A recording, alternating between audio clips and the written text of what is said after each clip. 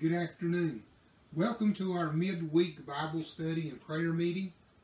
I trust the Lord has blessed you this week, and I know He has in many ways, many that you're probably aware of and some that you're not aware of. God is good. I want you to always remember that. I want you to always keep that in your mind and in your heart. God loves you. He loves all of us. He wants us to know Him through Jesus Christ. He wants us to be saved, to be born again. That is why He has given us this precious book we call the Bible. Tonight we're going to begin studying 1 Thessalonians. So while you have time to find your place in chapter 1, I want to refresh your memory on some prayer requests that I have, and I want to give you a chance, if you're watching live and you're participating in the live event, share your prayer requests if you have any, as you would like to share them. Give the detail as you would like to give it. But understand that we want to pray for one another. We want to lift each other up in prayer. We want to lift our nation up in prayer. We want to lift our local government, state government up in prayer. We want to lift our churches up. Churches are going through a very dramatic change right now, a very dramatic situation. Yes, the COVID-19 has affected the membership, but churches are having to adapt to changes that they have never had to adapt in the history of the church. Yes, there have been plagues and pandemics and things of that nature before, but in the age of technology, we have a way of communicating, getting the gospel out. We have ways of meeting with each other at a distance that we've never had before. And we've often neglected to embrace what God has given us.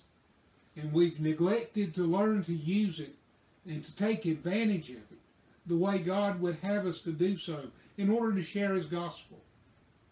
Let's lift each other up in prayer, and let's ask the Holy Spirit to move in our lives and reveal to us God's wisdom and how He would have us use this technology, use this opportunity to learn about new ways to share His Word and to share His precious Son, Jesus Christ. So let's go to the Lord in prayer, and then we will move into our Bible study. Heavenly Father, thank You for everything that You have provided, everything You have done in our lives. Thank You, Heavenly Father, for the wonderful nation that You have us living in today. Lord, thank You for the governments that we have in place. Lord, we pray and we lift them up to You, and we pray that You would move in the hearts and the lives and in the souls of those that are in leadership. Lord, we pray that You would move upon them in a way that they cannot turn away. Lord, we pray that You would move in a way that would guide them to Your principles, to Your precepts, to Your will, Your wisdom, and Your desire. Lord, we pray that they would seek You out and search for You as they make decisions. Lord, we pray that You would move in their lives, bring honesty and truthfulness into the government of our nation, of our state, of our localities. Lord, we pray that wisdom and safety could be given to each one of us, that common sense could prevail. And Lord, we pray that You would lead us and guide us and direct us in making decisions that are good for ourselves, our families, and for our communities around us. Lord, there are those listening tonight who are struggling with health problems. Some with the COVID-19, some with other health problems. Lord, I want to lift them up to You and ask that You would give them peace and comfort. Lord, that You would bless the hands of the caregivers and the physicians and the scientists. And Lord, that You would bless the medications that are given, that they would do the work that You had accomplished and You had given them to do. Lord, I pray that we would all give You glory for everything that is said and done in the health of the people of this great nation and around the world. Lord, I pray for those tonight who are struggling with emotional problems and mental problems, whether it be from this virus or whatever the situation may be and whatever the circumstances may be. Lord, I pray for them. I pray for those that are in bad relationships tonight. Those who are struggling in fear. Lord, those who are concerned about where the next meal may be coming from. Those who are concerned about where the next paycheck may be coming from. Lord, I pray for all of those who are struggling financially, the business owners. Lord, the individuals who have been laid off. Lord, those who have been unable to find or failed to obtain unemployment benefits. Lord, I ask that you would move in their lives in a mighty and powerful way. I ask that you would meet that need that was closest to their life tonight. Lord, I believe that you will, and I believe and I know that you can according to your word. Lord, I have faith in you that you can touch these lives and you can accomplish your purpose and your will through these lives. Lord, I pray tonight that you will bless the reading and the teaching of your word. I pray that you'll open hearts and minds. I pray that it will touch lives. I pray that it will make an impression on those listening tonight. Lord, I pray that it will draw lost souls to you for salvation. And I pray that it would draw those separated souls back to you, Heavenly Father, for your glory. And as we open your word, bless it to accomplish that which you have purposed it to do. And everything we say and everything we do will give you glory through your Son, Jesus Christ. It's in his name I pray. Amen. Well, as I said, we're going to begin looking at the book of 1 Thessalonians tonight. It is believed by many that 1 Thessalonians was the first epistle that Paul had written. He wrote it shortly after he visited there. And as we open tonight, we're going to look at his salutation or his opening in the letter. In the day that Paul wrote this, it was customary to give a salutation at the beginning of the letter and not at the end, where they would, when they would close the letter, they would say goodbye. We will close the letter today. We will say goodbye, and we will say respectfully or sincerely or something like that, and put our names on it. Well, the author's name and that type of a greeting was given at the beginning of the letter in Paul's day. So we see that throughout the New Testament because it was just the literary style of that day. But it also has some very significant meaning here in all of these epistles. And as we begin 1 Thessalonians, we're going to look at the first two sentences of the book, chapter 1. Paul and Silvanus and Timotheus unto the church of Thessalonians, which is in God the Father and in the Lord Jesus Christ. Grace be unto you and peace from God our Father and the Lord Jesus Christ. We give thanks to God always for you all, making mention of you in our prayers, remembering without ceasing your work of faith and labor of love and patience of hope in our Lord Jesus Christ, in the sight of God and our Father, knowing, brethren beloved, your election of God. Now, when Paul opens, he names himself and Silvanus or Silas, and Timotheus or Timothy. So Paul was writing on behalf of himself and giving greetings from Silas and Timothy. Now, before we get much deeper into this, I want to go back and I want to look at what brought Paul to the Thessalonians.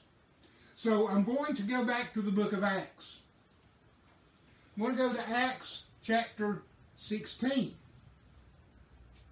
Acts chapter 16 opens with the first 5 verses talking about Timothy and talking about Paul recognizing Timothy and bringing Timothy under his wing and bringing him on board in his journeys. And then beginning in verse 6 and going on through, Paul goes to Galatia. And he is going there to preach, but the Holy Spirit tells him not to. So Paul goes on, and he goes to Bithynia. And again, the Holy Spirit says, no, don't preach. Well, now, Paul is traveling by foot. So there are many days' travel involved here. So Paul is wanting to preach God's Word, but the Holy Spirit is telling him not to. Now, I can imagine that Paul is probably getting frustrated, and Paul is probably wondering what is going on. Well, after he leaves from Bithynia, he goes and he moves toward Macedonia and toward Troas, where there he spends the night in Troas and he's sleeping, and Paul receives a vision. And in that vision, he sees a man from Macedonia saying, "Come help us." Well, Thessalonica is in Macedonia. So Paul immediately gets everybody going and started, and they head toward Macedonia.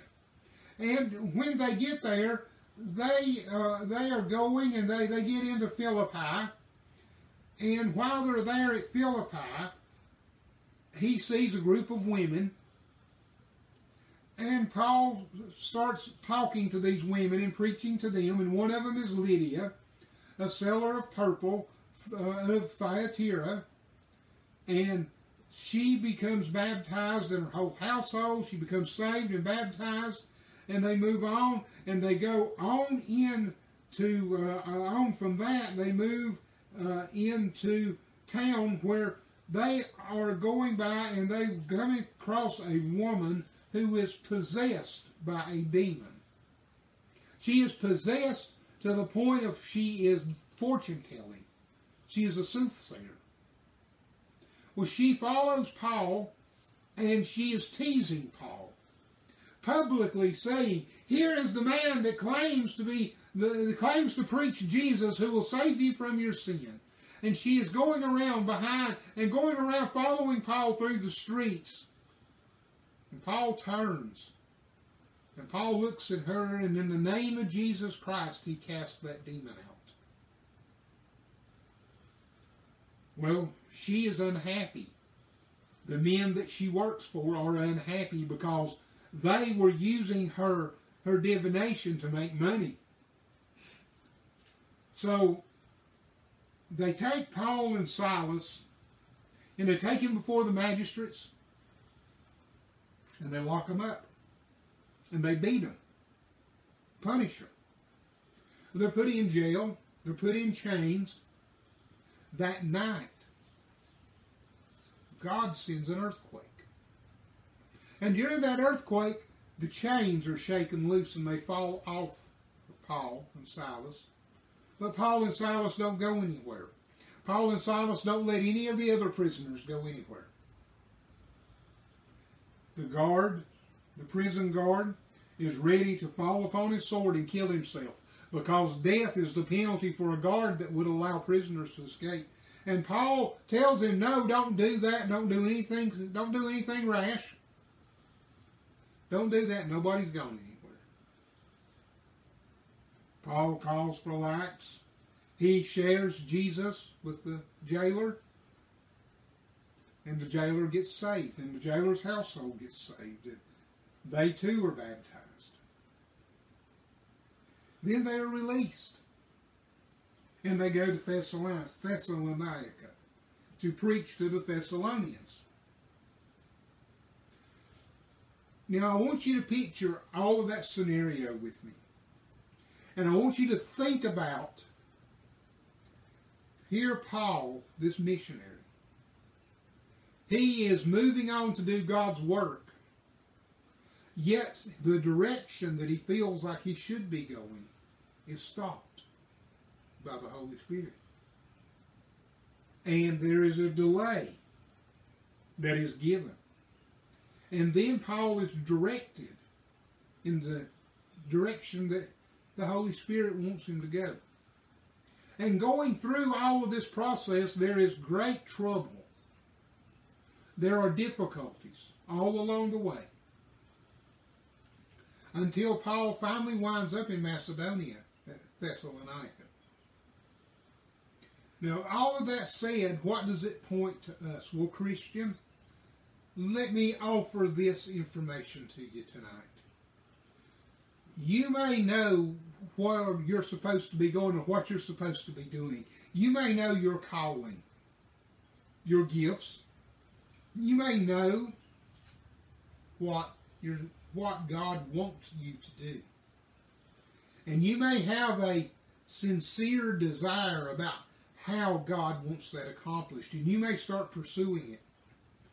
But make sure you know where the Holy Spirit wants you to be. Make sure you know the direction that God is wanting to send you in. And as you're traveling and moving in that direction, don't expect it to be a peaceful journey all the time. When there are troubles and difficulties and stumbling blocks along the way, don't let them stop you.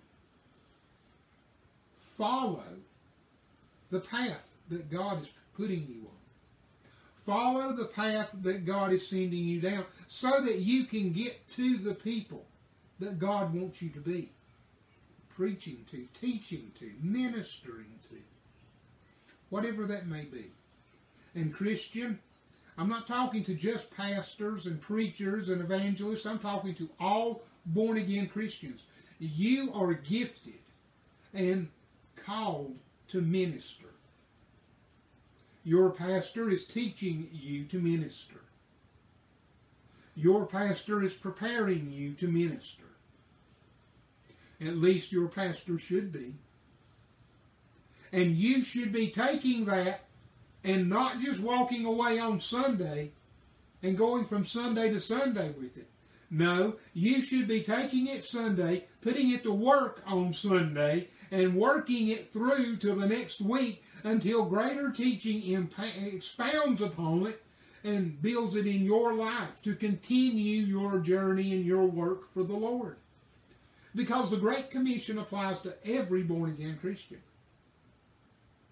The struggles of Christianity belong to every born-again Christian. We're going to have peaceful journeys, but we're also going to have difficult journeys. And those difficult journeys take us to places where God wants us to be. And the devil puts those difficult journeys out there. Let's not mince any words about it. The devil puts those stumbling blocks up there. The devil knew that Paul was going to Macedonia. And the devil knew that he did not want Paul in Macedonia. So he was trying to distract, discourage, stop, maybe even kill the Apostle Paul. And even Silas. But God had other plans. Don't be discouraged by the treachery of the devil. Don't be discouraged by the failings and the falterings of people along the way. You see, God has a greater plan for you. Now let's go back to 1 Thessalonians. 1 Thessalonians chapter 1, the first 10 verses talk about the model church and the 3 tenses of the Christian life. Now, we're not going to cover all of that tonight. But tonight I do want us to look at the model church, or at least begin looking at it. So we know that Paul and Silas and Timothy came, and we know that letter was written to the church of the Thessalonians, which is in God the Father and the Lord Jesus Christ. So Paul immediately goes straight to the point.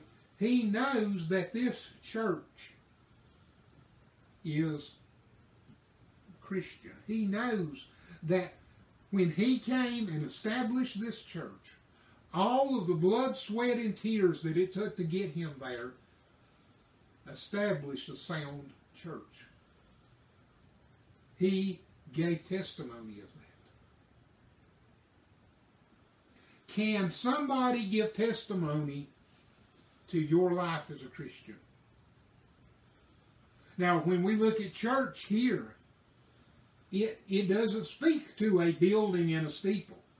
It speaks to the heart, the lives, and the salvation of the believers in Christ, of the saints of God. And with that, it speaks to the way they've carried themselves after Paul established the church. So, after you've been saved, can someone make that kind of testimony about you? Can someone say about you that you are in God the Father and in the Lord Jesus Christ? Could they tell you? Could they tell that about you? Could they say that about you without you having to tell them? If someone was reading your posts on Facebook, would they know that you are a Christian without you having to tell them? If someone were listening to you at work at the water cooler, would they know that you are a Christian without you having to tell them? If your neighbors or your friends are around you during a ball game, during a car race, out on a fishing trip, would they know that you are a Christian without you having to tell them? You see, Paul knew the Thessalonians were born-again believers without them having to tell him. He knew their testimony. You see, their testimony of how they live and how they behave themselves and the life that they live, it traveled to where Paul was. Paul knew and had heard about the great works for the Lord that these people were doing. And he was writing to let them know that he understood, that he knew, that he had heard, and how thankful he was. He says, grace be unto you and peace. Grace and peace. Two words that mean so much to a Christian. We are saved by grace through faith. And through that saving grace comes peace that is beyond words. And Paul said, when he says grace and peace be unto you, then he is saying for it to be to them, for it to be multiplied to them. You see, Paul knew from the testimonies that he had heard from others about them what a great work in Christ they were doing and how they were leading others to the Lord. So we can learn something about this. We can learn something from the Thessalonians right off the bat about endurance, about perseverance and patience, and about being steadfast in who we are.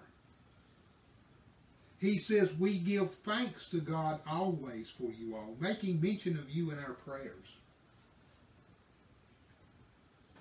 When Paul says that he gives thanks always, that's what he means. Paul went through a lot to bring the gospel to the Thessalonians. He endured a lot. Beatings and hecklings and the frustrations of having himself diverted by the Holy Spirit to get there. He endured a lot to get to these people. And they meant a lot to him. And the work that God done through him there meant a lot to Paul. So when Paul walked away, he didn't just walk away and forget these people. He kept them in his heart. Do you still have people in your heart that you've led to the Lord or that you've witnessed to, that you have labored over? Sadly today, the trend today is to put somebody on a prayer list for a short while, go visit them a couple of times, and if they don't come to know the Lord, then scratch them off and move on to another person. And I don't mean that to be as cold as it sounds, but that's the reality of where we're at today in the church. Yet Paul remembered these folks daily. Yes, they were an encouraging group. And we have encouraging people among us that we can remember daily also. We need to be mindful of these things. We need to be mindful of who we're praying for, why we're praying for them, what the real purpose of our prayers are for. They're not for us. They're so God can be glorified. They're so people's souls will be saved. They are because of love. And we're going to expound upon that shortly. But we can learn from these opening salutations to look not just at ourselves and what we think and what we feel and what we personally believe and get beyond our opinions and get back to what God says we should be concerned about. And not forgetting in our prayers the most important things that He wants us to remember. He wants us to encourage one another. He wants us to remember each other in failure and fault. He doesn't want us kicking each other to the curb. He wants us upholding one another. He wants us helping each other. He wants us to lift everybody up, lift ourselves up, lift each other up in prayer. Always. Not just occasionally, not just when we think about it, but always. Can you think of anything more encouraging to you to know that someone was daily mentioning you in prayer? Then imagine how that other person will feel when you're doing it to them. I know it's a blessing to me when I know people are praying for me. It's an uplifting feeling when I know that others are loving me and caring for me enough to remember me. And I know that folks do that daily because I can feel it. And I hope they know that I'm doing it likewise to them and lifting them up. So we know about prayer. And we know about the importance of it now. And he goes on in verse 3 to say, remembering without ceasing your work of faith and labor of love and patience of hope in our Lord Jesus Christ in the sight of God and our Father. Remembering without ceasing. Paul has not forgotten their work of faith, their labor of love, and their patience of hope. Their work of faith. The Thessalonians, we're going to see they endured quite a bit. We're going to see they had some very difficult days and very difficult times. And they had a lot of confusion, and there were a lot of people trying to confuse them. But they held on to their faith. They refused to be misled or deceived. They may have been confused. They may have had questions. And Paul will answer those. But they still held on to their faith and they worked their faith. Sadly today, we not only are a society that's out of shape physically, we are a society that's out of shape spiritually. We fail to exercise our bodies, and we fail to exercise our faith. It would do us good to spend time in 1 Thessalonians and really meditate on what Paul is saying and exercise our faith as Paul has lifted these people up and has used them and is showing them to be a model church. Exercising our faith can look many ways. It can be many different things. Just like physical exercise in someone's life can be different. My physical exercise now will be much different than it was a year ago because of health problems I have now that I didn't have then. But nonetheless, I can still exercise my body. Likewise, a person's exercise of their faith is going to change given their maturity, given their spiritual growth, and given the direction that God is leading and guiding them. But nonetheless, exercise of the faith needs to be taking place just as readily as exercise of the body. Because without exercise of the faith, we have problems with the second one, which is the labor of love. Love is a labor. Let's not sugarcoat that. It is a work to love people. Especially in the day that we live in. Because all of us can be unlovable. Every one of us. That's why Paul says it is a labor of love. When Jesus was asked what is the greatest commandment, he said it is to love God with all your body, mind, and soul. And he said the second is likened to it, to love your neighbor as yourself.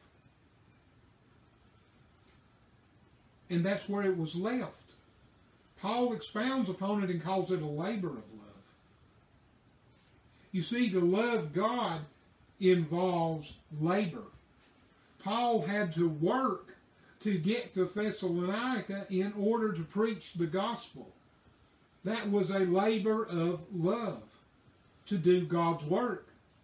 The love of God was a labor to get there, to give that good news, to give that gospel. Likewise, love inside the home between a husband and wife can be a labor. If you don't believe that, ask my wife. She can tell you it's a labor sometimes to love me. It can be a labor to love those next door neighbors that often aren't very lovable. It can be a labor to love the family member that isn't lovable. It can be a labor to love you when you're not lovable. But in order to make that labor work and in order to achieve this, it goes back to a work of faith. We get the work of faith right. Then the labor of love is a path that is easily followed, but not necessarily a path that is easily conquered. But it is doable. And it is doable by faith. By faith in the Lord Jesus Christ. By faith in the one who was powerful enough to save your soul and redeem you. He is also powerful enough to bring you through a work of faith and a labor of love. And he doesn't stop there. And Paul goes on to say, and patience of hope. Patience comes with tribulation, we're told. So that means the patience that Paul was talking about, the patience of hope, comes out of tribulation. And that makes sense when we stop and really think about it. Hope is the expecting of something that is promised. Hope is looking for something that is promised even though we can't see it. And often the reason we can't see it is because there are so many tribulations and troubles in our life that they're blocking our path. We're spending too much time looking on those troubles and not looking for the hope that lies in the future. We have to be patient as we look for that hope.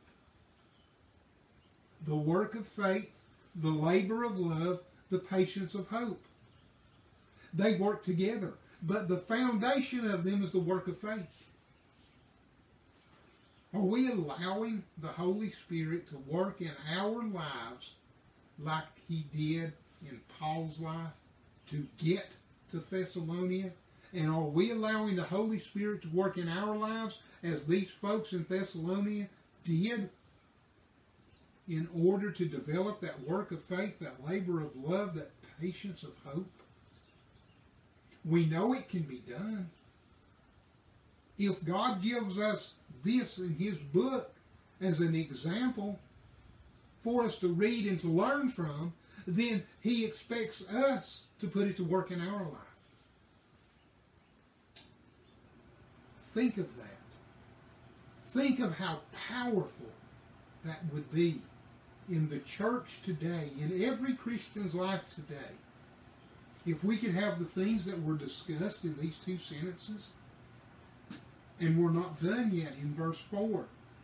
Knowing, Paul says, brethren beloved, your election of God. Paul says, you can't fool me. I know your election of God. Your testimony shows. You don't have to tell me. I already know.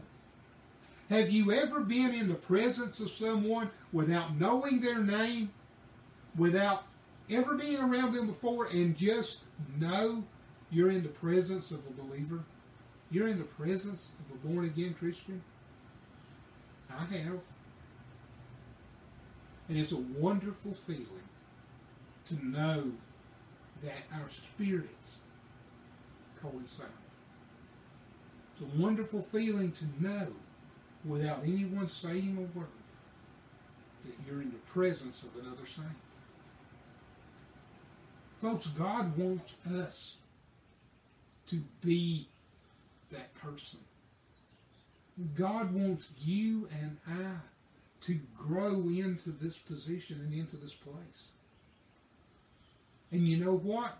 It's not something we can wish for. It's something that we can have if we're willing to do it God's way, to follow His instructions, to follow His directions, to follow His guidance. Now, that's all I have for you tonight. I hope you found some encouragement. I hope you found some inspiration. I hope that some of you have learned something tonight, and I hope you continue to, and join us every Wednesday evening for this study in 1 Thessalonians as we take a few verses every Wednesday evening, and we will expound upon them until we go through this book, and then we will review it. We will go back over it in a very short way, and we will look at what God really intends for us tonight. Until next time, pray with me before we leave. Heavenly Father, thank you for the words you've given. Thank you for your precious book. Heavenly Father, thank you for Jesus Christ. Thank you for each one that's listening tonight. Heavenly Father, I pray that your word will touch hearts and lives. I pray that it will encourage, inspire, uplift. Heavenly Father, I pray it will edify. Lord, thank you for giving me health to stand and to preach and to teach your word. Lord, I ask that you would bless each one that's watching tonight. Bless them mightily. Affect the prayer request that we've given earlier. You know the needs in every life. And Heavenly Father, until we can meet again, may Jesus Christ be lifted up and glorified. For it's in His name I pray. Amen. Thank you for joining us, and may God bless you, is my prayer.